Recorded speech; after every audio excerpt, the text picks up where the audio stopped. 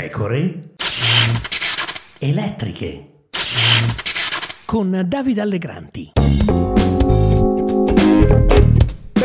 Benvenuti, qui Davide Allegranti, nuova puntata delle Pecore Elettriche. Da una decina di giorni sto provando Starlink perché Elon Musk ha fatto anche cose buone e devo dire che per il momento sono soddisfatto. Purtroppo in alcune zone d'Italia la rete ad alta velocità non arriva. Open Fiber, che ha il compito di cablare tutto il paese per conto del governo, è in ritardo e ci sono anche alcuni paradossi. Ci sono zone centrali di Roma in cui non arriva la fibra fiber to the home, che può raggiungere anche 1 giga al secondo in download, mentre ci sono paesi sperduti in cui si naviga ad altissima velocità.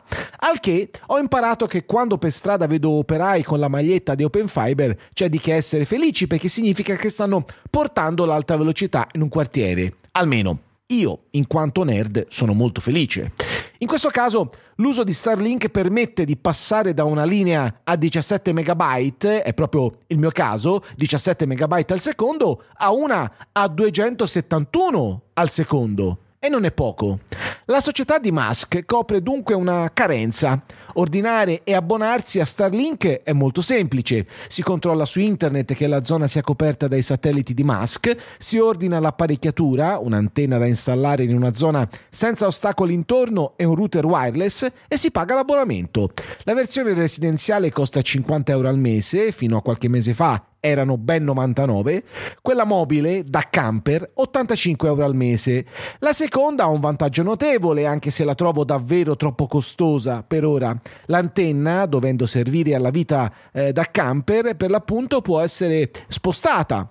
Un mezzo utilissimo senz'altro negli Stati Uniti per certi nomadi digitali, che però non devono essere lavoratori di Twitter, visto che Musk li vuole tutti in ufficio dietro una scrivania.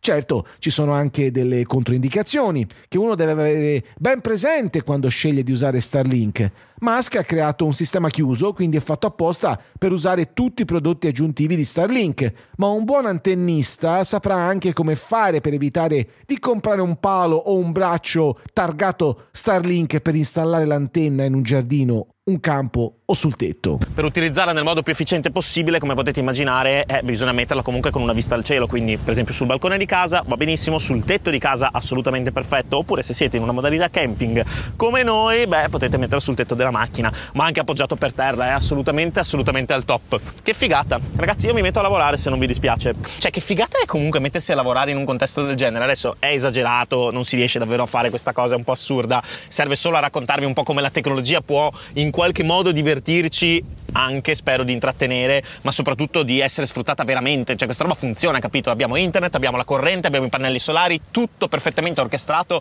per essere un setup mobile. Sta roba a me fa impazzire, quindi è goliardico, però effettivamente sta roba funziona. Cioè, io posso mettermi qui a lavorare con una vista stupenda. Non so quanto legale sia, però avere un ufficio così in giro per il mondo. Otto Kliman, uno youtuber che si occupa di tech e design, ha fatto una prova estrema. È andato nelle campagne toscane con Starlink, versione residenziale, un iMac, quindi un computer fisso di Apple, una Tesla e una scrivania. Anche una sedia, naturalmente, e si è messo a lavorare nella meravigliosa provincia senese senza niente intorno. Naturalmente è un'esagerazione, però rende l'idea. Anche in un posto dove non c'è assolutamente niente, ci può essere una delle più meravigliose invenzioni di noi altri terrestri, la connessione internet, in questo caso satellitare.